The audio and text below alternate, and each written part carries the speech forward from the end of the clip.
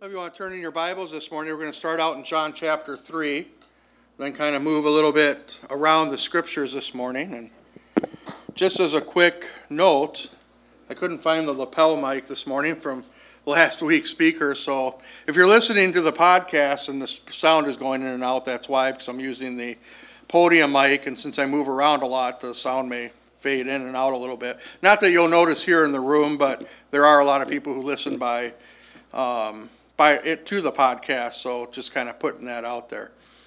So in week 4 of our From the Ashes series, and we're going to talk about confession and the power of confession this morning. Now, I grew up in a different environment than most kids today. Maybe an environment that most people here are used to, but living in the city, it was very different. And I would stay often, just about all summer, with my grandparents in Hayward, and they lived in a small farm on the edge of town, and so we were allowed to hunt and fish on the property if we wanted to. And my grandpa was a firearms collector. He had dozens and dozens of guns, all loaded, all spread throughout the house. He even had like an umbrella rack in the living room with rifles in it. And so I grew up just around firearms, and most people would be shocked today. They'd be like, "Oh my gosh, you grew up around that many loaded guns and you didn't die?" Well, yeah, because I was told, don't touch the firearms. And I obeyed the rule, don't touch the firearms. And after about 10 or 11, I was allowed to grab my .22 rifle whenever I wanted, go outside and plink at the varmints that would get into my grandpa's garden or into his flower beds. I had full permission to do that. I knew how to use it safely, and he actually encouraged it to get all those rabbits and everything that kept eating his garden crops. But before I had that blanket permission, when I was probably about 8 years old, I was spending the summer with them, and my grandpa had a job. He worked for part-time for a surveyor and full-time for the Forest Service. And my grandpa or grandma worked in town, so I was left alone a lot. And again, probably about 8 or 9 years old, and I did my usual start of the day. I'd wake up, my grandpa would go to survey something with Bob, and I went to play outside. And I played outside, I did some chores that I was assigned, and then I went for a walk in the woods. Hayward had this really kind of cool area at that time called Old Hayward. It was the old logging camp that was all the buildings were still up, but they were all abandoned and falling apart and everything. Well, that to a 8-9-year-old boy is just heaven. You can go explore the buildings and have stuff collapse around you as you're walking through it and find all kinds of cool stuff in there. And so I went and took that hike through the woods. It was about a half mile, 3/4 of a mile walk from my grandparents' house, and spent some time there. And then I came home. And I came home, made myself a sandwich, and I heard a thump coming from the living room. And I walked in there, and my grandparents had this little black poodle called Mishika. I have no idea how they came up with that name, but she was called Mishika. And she had knocked over the umbrella stand, and my .22 rifle had fallen to the floor. It was a bolt action rifle, and the bolt kind of cocked half open. And I said, well, that's not good. And so I picked up the rifle, and I brought it into the kitchen so I could brace it on the chair a little bit. I was a little short guy. And just, worked the action and made sure that the bolt was back down. Well, you work the action, another round comes in, one ejects, and I couldn't find that where the bullet went. And so I just took it, and I went and I put it back, and just kind of went upon my day. Well, then my grandpa came home, and he went to grab a soda from the refrigerator, and I saw him open the door and look down, and he bent over and he picked something up. And he said, hey, Johnny, were you messing with your rifle while I was gone? And so I'm just sitting there, oh boy, I'm trapped. What am I going to do now? Oh, should I just tell him? And I didn't make the correct decision there. And I said, nope, didn't mess with my rifle at all, Grandpa. Well, he turned around and held the shell up, and he goes, can you explain this then? Because I know I didn't leave it there. And your grandma doesn't touch the guns. And so I was caught, just kind of looked down. And my grandpa came up to me. I remember he just cupped the back of my head and made me look at him. And I was surprised because he had kind of tears in his eyes. And he said, I didn't raise you to be a liar. You broke my heart because you didn't trust me with the truth. I learned a valuable lesson that day.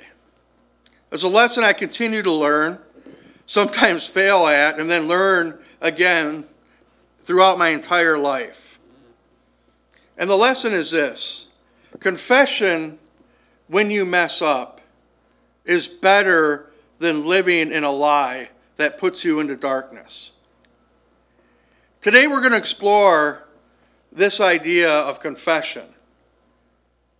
Why we are so afraid of using this vital tool that God has given us for freedom.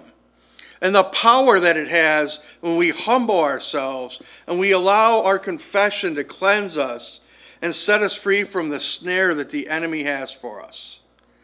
Let's start off with prayer. Father God, we just come to you, Lord.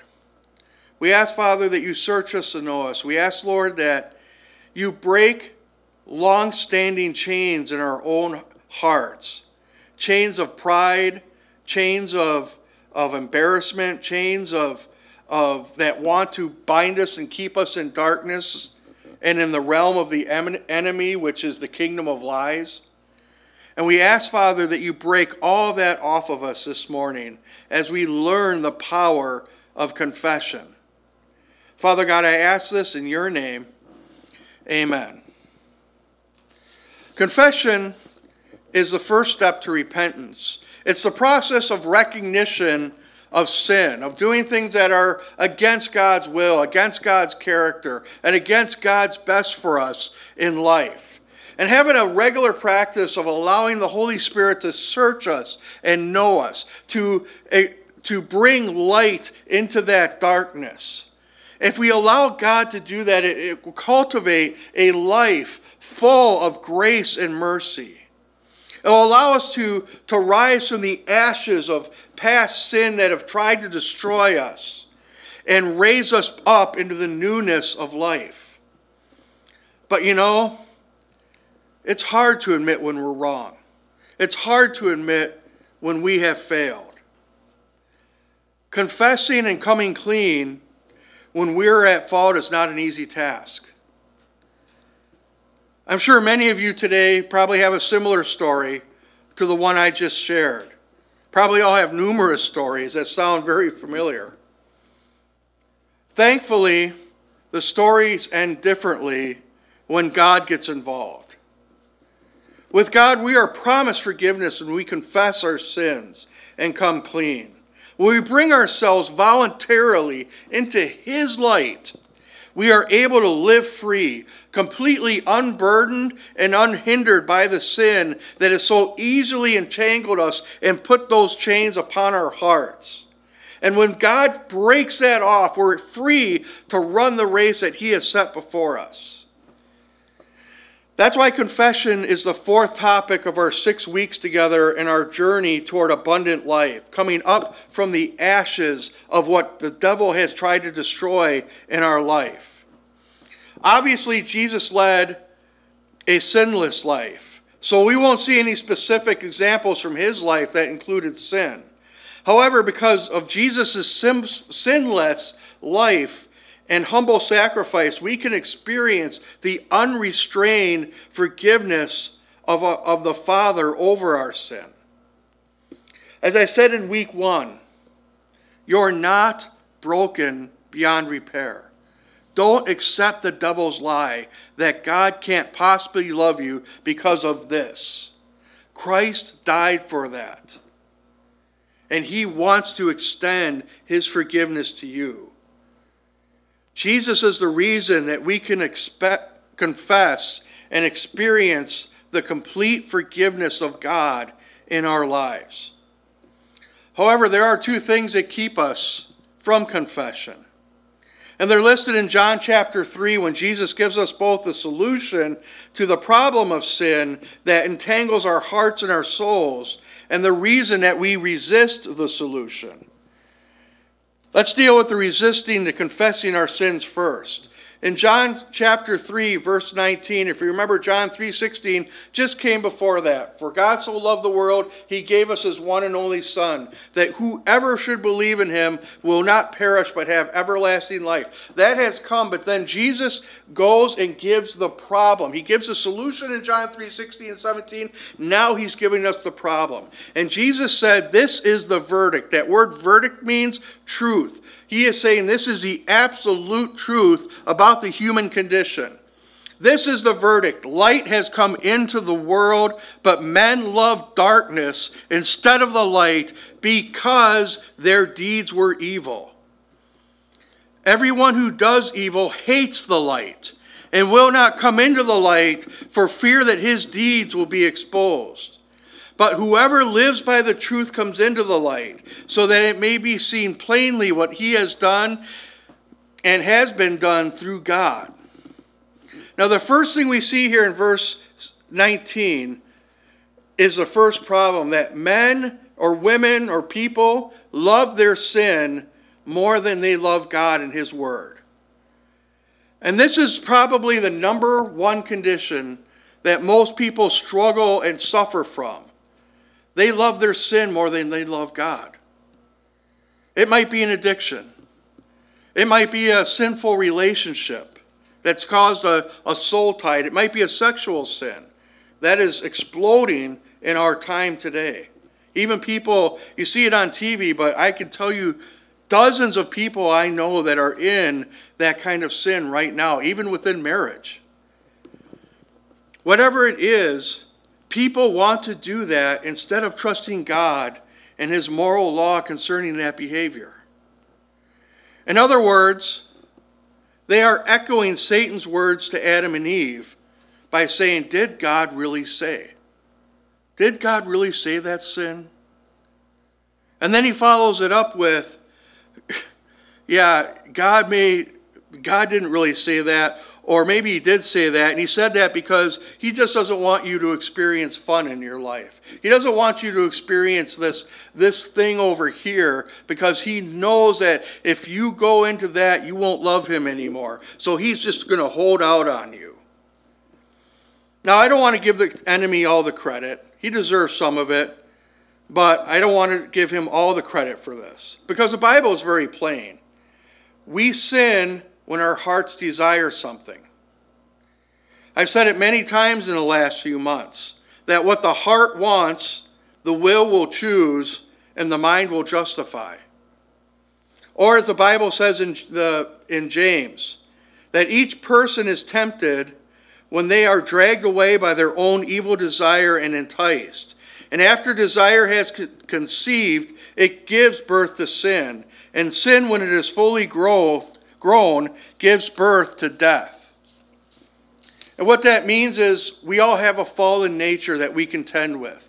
Even those who have come to Christ still have that sinful nature that lives and wars within us. And once in a while that sinful nature puts something before our eyes that it knows will trip us up. And it makes us want to run to that instead of run to God. You know, the devil has a file with your name on it. It has every single weakness that you have. And he's going to use that information to make sure that your weakness is exploited. And it causes you as much spiritual damage as possible. And one of the most pernicious tricks that he uses is to dangle that sin in front of your eyes like you're a fish with a worm on a hook. And when you open your mouth maybe to take a nibble, he jerks that line and sets the hook. And you're his at that point. However, that's the power of confession. Confession destroys that hook, and it sets you free. But the second part of what Jesus was telling us about sin also keeps us bound to sin. In John 3:20, second part of that verse, it says that he will not come into the light for fear that his deeds will be exposed. And that's pride. Confession can destroy that hook, but pride is going to cause it to dig in deeper. How many people have we known were destroyed because they were too prideful to confess when they needed help. I'm going to touch just a little bit of a sensitive area here.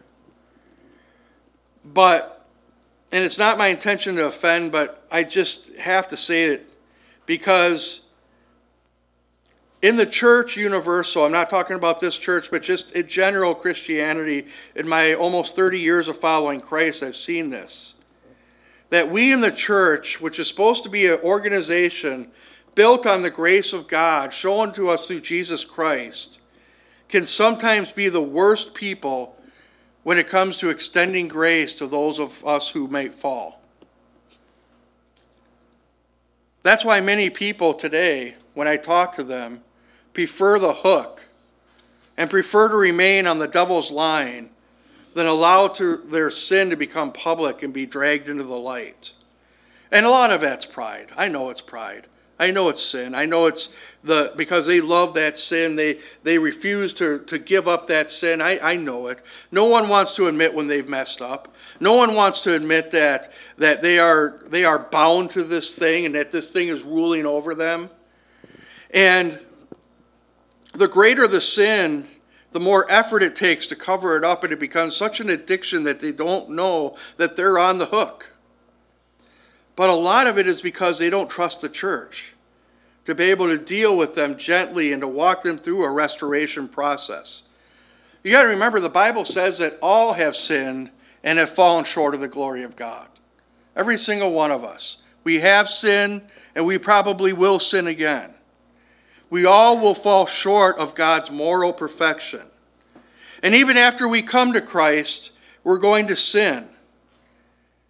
And if this is to be expected, if we believe God's word, why are we surprised when it happens? And that's why confession is not only important to us as individuals, it's important to us as a church family.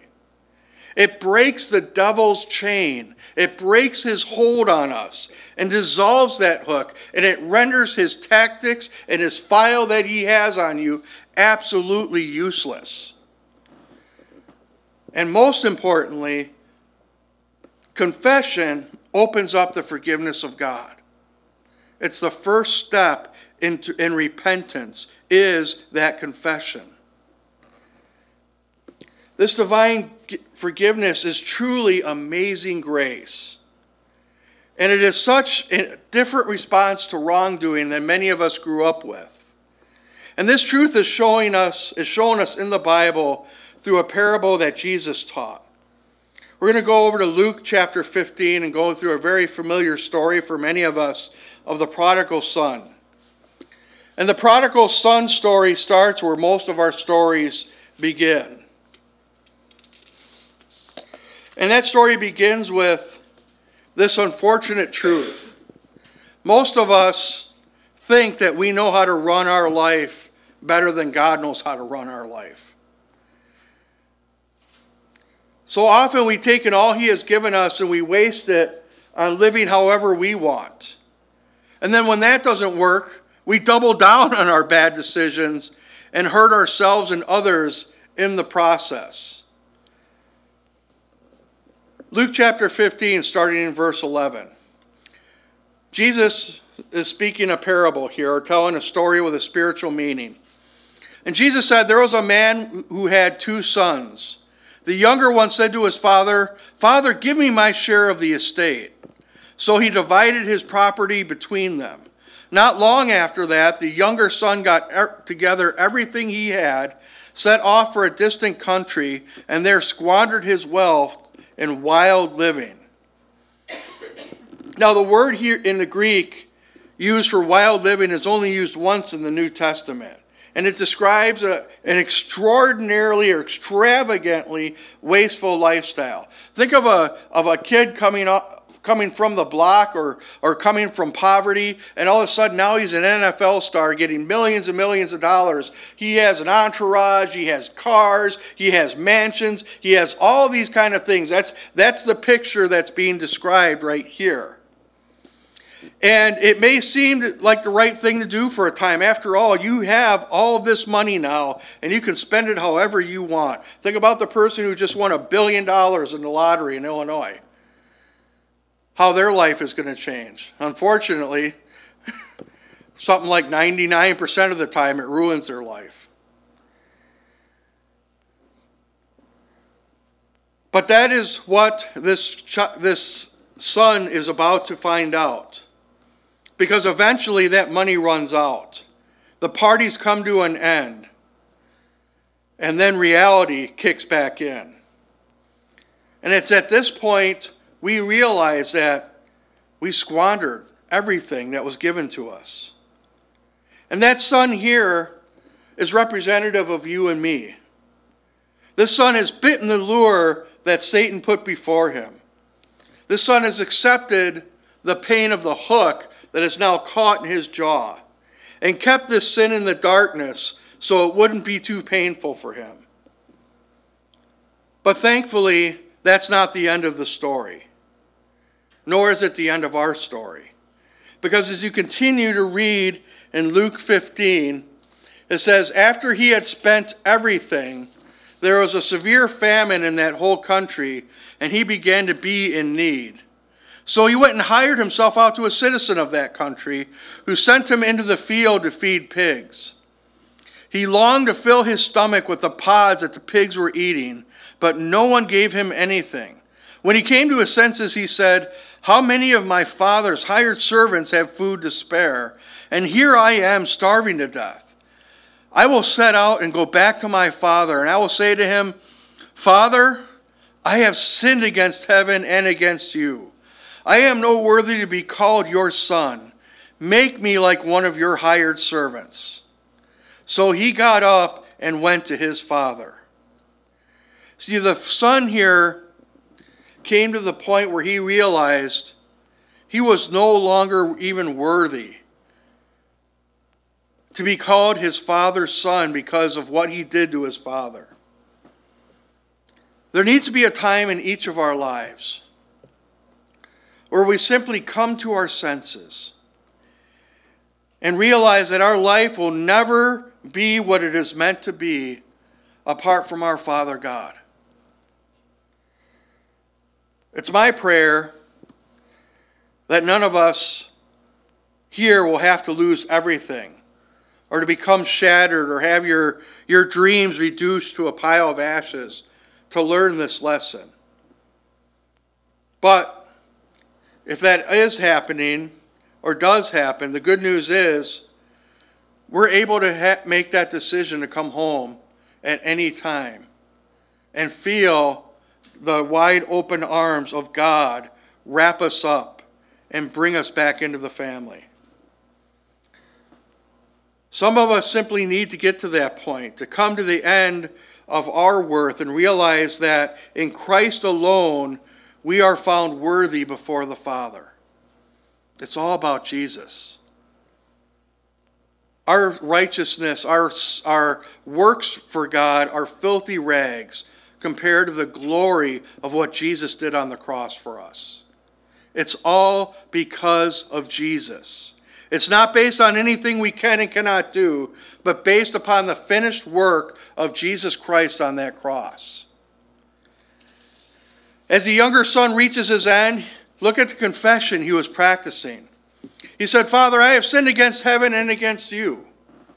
He recognizes that the depravity of his life has separated him from his father. And he understands his sin will not only touches his earthly father, but his heavenly Father as well. He has sinned against them both. And that's when he starts to become alive again. Picking up the story.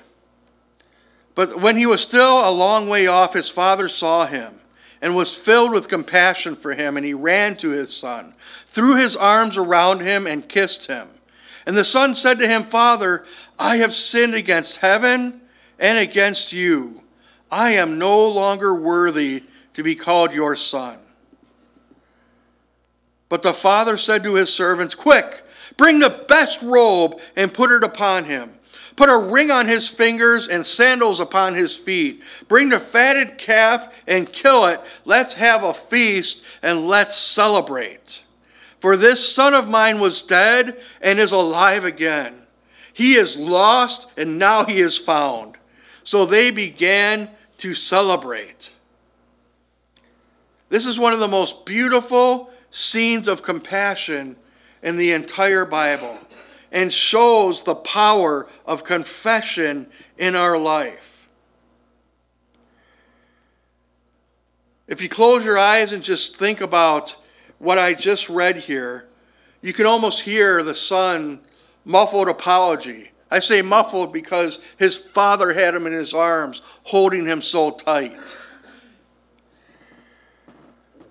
It showed the younger man's humility, his confession, and his willingness to return home after having lost everything his father had given him. But there at rock bottom, what mattered the most became clear to him. All these things that he blew his money on, the abundance of food, the partying, the high life he was looking for, was already available in his father's house. So I ask a question as we prepare to close here. How many of you, or how many of us, need to humble ourselves this morning and confess something to God and return to the Father? So what's keeping you from a closer relationship with God today? Is it anger? Is it unforgiveness? Is it an offense that somebody has done to you? Maybe an unmet expectation, past hurt, sexual sin, or other sins of the flesh? Whatever it may be, God will heal you of that today if you simply confess. We sang a song earlier called The Holy of Holies. And what it does is it paints a picture of Old Testament worship, where a person would come into the tabernacle courts and they would be immediately met by the brazen altar, where they would bring their sacrifice before God as payment of their sins. And they would confess their sins to the priest who was standing there. And that sin would be transferred upon the animal, and the animal would be slaughtered as payment for that sin. It all begins with confession. They would go from there to the laver and wash themselves, and they would go to them further into the tabernacle to worship and get close as they could to God in the Holy of Holies. Confession is the key to get close to God. It begins with confession. James 5:16 says, "Therefore confess your sins to each other and pray for each other so that you may be healed. The prayer of a righteous person is powerful and effective." So all of you who may feel separated from God or feel that God is at a distance right now, I encourage you, come home. For too long, people have looked at the church as a mausoleum or a museum where the past is celebrated. But that's not the function of the church. The function of the church is to be a hospital that treats the sin sick, that shows mercy and compassion to those who got caught up in the devil's snares, and helps them on the road to restoration before God. So let's all rise.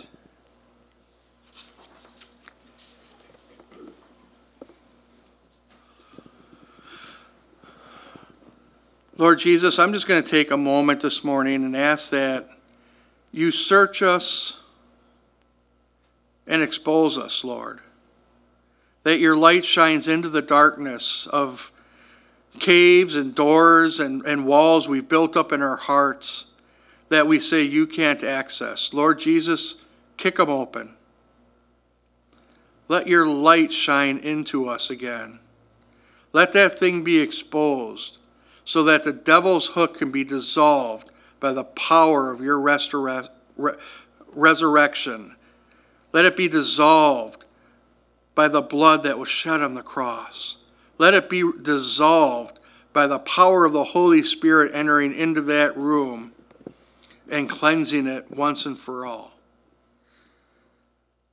Hallelujah. I'm just going to take a moment and let God do that.